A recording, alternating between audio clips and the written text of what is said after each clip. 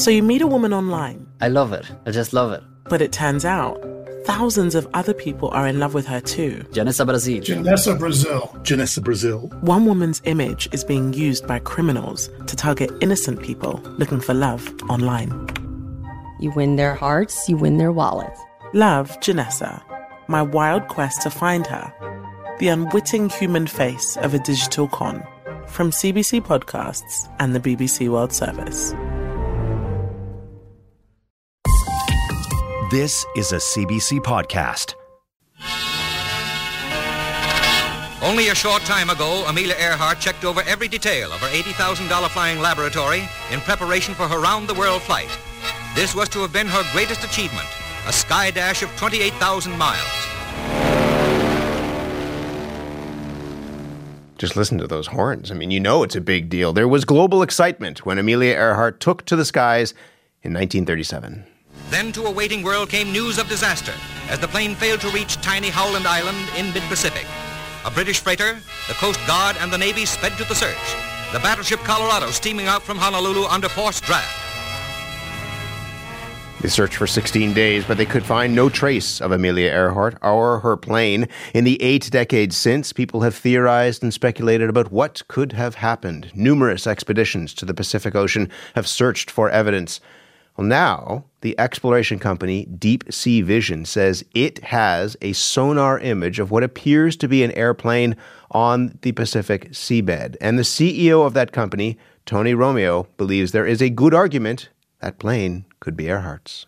The twin vertical stabilizers in the back are very clear on the sonar image, and those were very distinctive of Amelia Earhart's aircraft, and we were very happy to see those. The second thing is the aircraft, the target that we got the sonar image of, was on a very flat, sandy surface. So to see anything protruding up or sitting on the seafloor would have been very unusual. And then thirdly, the size of the target was actually fit very closely to what we'd expect from her aircraft. Dorothy Cochran is a curator in the Aeronautics Department of the Smithsonian National Air and Space Museum. Dorothy, good morning. Good morning. I'm looking at this sonar image right now, and I mean, if you squint, maybe it sort of looks like a plane, maybe. What do you think? Do you think that this is, how convincing is this image that you've seen? Well, it's certainly an intriguing image, very compelling.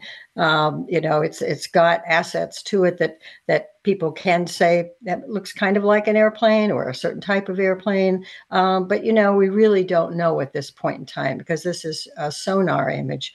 And so it just doesn't quite give us enough detail to go ahead and say, this is Amelia's plane or it's something else. So in general, it's very intriguing, and I think it certainly warrants some further research. Sort of looks like it has wings, but it's hard to tell. Yeah, exactly. Tell me more about the location where it was taken. I mean, is this in the location where people believe Amelia Earhart may have landed? Yeah, that's the good news, is that this search, and there have been a few others prior, is in the vicinity of Howland Island. And that's important because we know that she was flying into Howland Island, that the U.S. Coast Guard was awaiting her there so they could refuel her, and then she would be off to Hawaii and hopefully back to the United States. So, and we know that she was close because she was sending voice radio communication, and her radio signals were very strong coming in to the USS Itasca that was awaiting her, or the U.S. Coast Guard Itasca.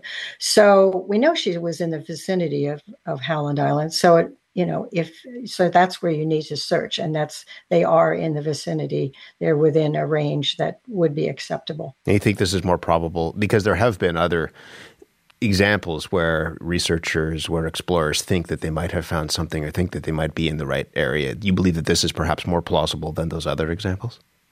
Yes, because it is within a reasonable range of Howland Island. And that's where we have to understand that she knew what she was doing. She had a flight plan. The Coast Guard was awaiting her. She was coming in. And, we have to follow the facts, which are laid out very clearly in Coast Guard records, Lockheed Electra records, flight plan records when she left Lane, and people hearing her along the way. So we know that she was en route and that she was desperately trying to find this tiny island, and in the last moments of the fuel that she still had. What is the theory that you believe about how and why her plane went down? And I say that you believe because there are a lot of other theories that we can get to in a moment, but the one that you are most comfortable with. Well, in the end, it's fuel exhaustion. She ran out of fuel. She and her navigator, Fred Noonan, did their best and got within the vicinity of Howland Island. And that's based on the strength of her radio calls, and the fact that they knew that they should be on the island and they should be able to find it. The trick is in those last, in the last half hour, she said, I have a half an hour of fuel left and we're searching for you. So, there's no doubt that she's there and they're desperate to find this tiny island. And for, there's a variety of reasons how you can miss this small little island as you're coming into it in the morning sun after a 20-hour flight. So it makes sense. I definitely believe that they were close by. And so did the Coast Guard. Of course, that is not the only theory of what may or may not have happened. There are people who say that perhaps she was captured by Japan. They do, but there's no evidence of that. You're not buying that. Yeah. I mean, there's the other theory is that the other theory is that she never died at all. That she landed, she took another identity. What was the identity? Irene Bola. That she became somebody else and lived on as somebody else. Yeah, that was pretty special. I don't know, I don't deal with those theories anymore, just because they're not practical and they're not based on any fact whatsoever. Well, why do you think, and I can hear that you don't have any time for them, but why do you think people have written books about them? People continue to speculate about this. You go to Wikipedia and there is her birth date, but there's no death date. Why is it that people are still intrigued by this, do you think? Well, you have to understand who she was of the time frame.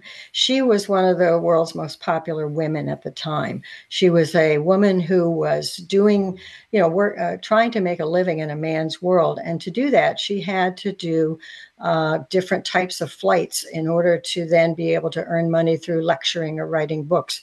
There wasn't a lot of opportunity for women pilots at that time. So she's pioneering through there because this is what she wants to do with her life, is be a pilot. And she's making her own career, making her own way.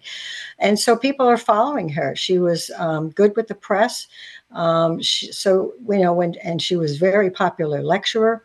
So when she's off on this round the world flight, the world is following her. She's landing in all these different countries to crowds and accolades. And then everyone realizes, well, she's going to take this long overwater flight, and they're eager to learn that she's made it safely.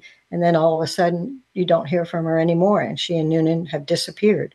So it's one of the great mysteries of the 20th century, and now into the 21st century. What does she mean to you personally? Because in addition to being a curator at the just remarkable aeronautics Smithsonian Air and Space Museum, you're also a pilot yourself, right? Yeah, and that's part of it, is being a woman pilot. We've got so much more opportunity now. Women, only in the 1970s were they allowed into military aviation and commercial aviation to be pilots. So that's a long time from even when Amelia was trying to do that. So it means a lot to women pilots now, and they feel that we feel that we stand on her shoulders, and that she really paved the way and continues to, because of her grace and personality and perseverance, that she still appeals. And, and everyone, of course, still naturally wants to know what happened to her. That's a natural thing. Do you think that she's gotten her due? Or has that been distracted or diminished at all by not the conspiracy theories, but just the mystery of what happened to her? Well, there's no doubt that the mystery helps to keep her name in the limelight. So, it's a mixed bag. But inevitably, when they talk about her still being lost, they talk about, here she was on this world flight and always supporting women pilots and supporting aviation in general. So, I think if we can just solve this, then we can add that to the mix and just, then report and reflect on her full career. So we have this blobby image on the sonar. What has to happen now, do you think? I think that Deep Sea Vision should go back and do further research and inspection and definitely get photography, which will then help identify what exactly that object is. And, so I think that's, you have to go back and just identify this object and say, well, it is or it isn't. Will they find registration numbers on the wings still? The paint's probably long gone, so I don't know. But, if we get good photography, that goes a long way to identifying it. If it is the plane, I mean, one of the things about the Smithsonian Air and Space Museum is you go and you see artifacts from the past. You can walk through and see some of those vehicles. Is that the kind of thing that you would want to see hanging in the museum, or do you leave it there? If it's actually the plane, do you leave it where it crashed? Well, that's a very good question, and some of that depends on the integrity of the craft itself, whether it's in how many pieces or if it's still intact. At the museum, we already have Earhart's Lockheed Vega, in which she became the first woman to fly nonstop and solo across the Atlantic Ocean. So we would be interested in continuing to tell her story. And so we'll just have to see, is this it? Or, and then, what's available, what's in the future for it. And, but we're certainly very interested. I'm really glad to talk to you about this. It is an amazing story, and she was a remarkable woman, and people are still captivated, to your point, by that for a bunch of different reasons. Dorothy, thank you. You're welcome. Thank you. Dorothy Cochran is a curator in the Aeronautics Department of the Smithsonian National Air and Space Museum. For more CBC podcasts, go to cbc.ca/podcasts.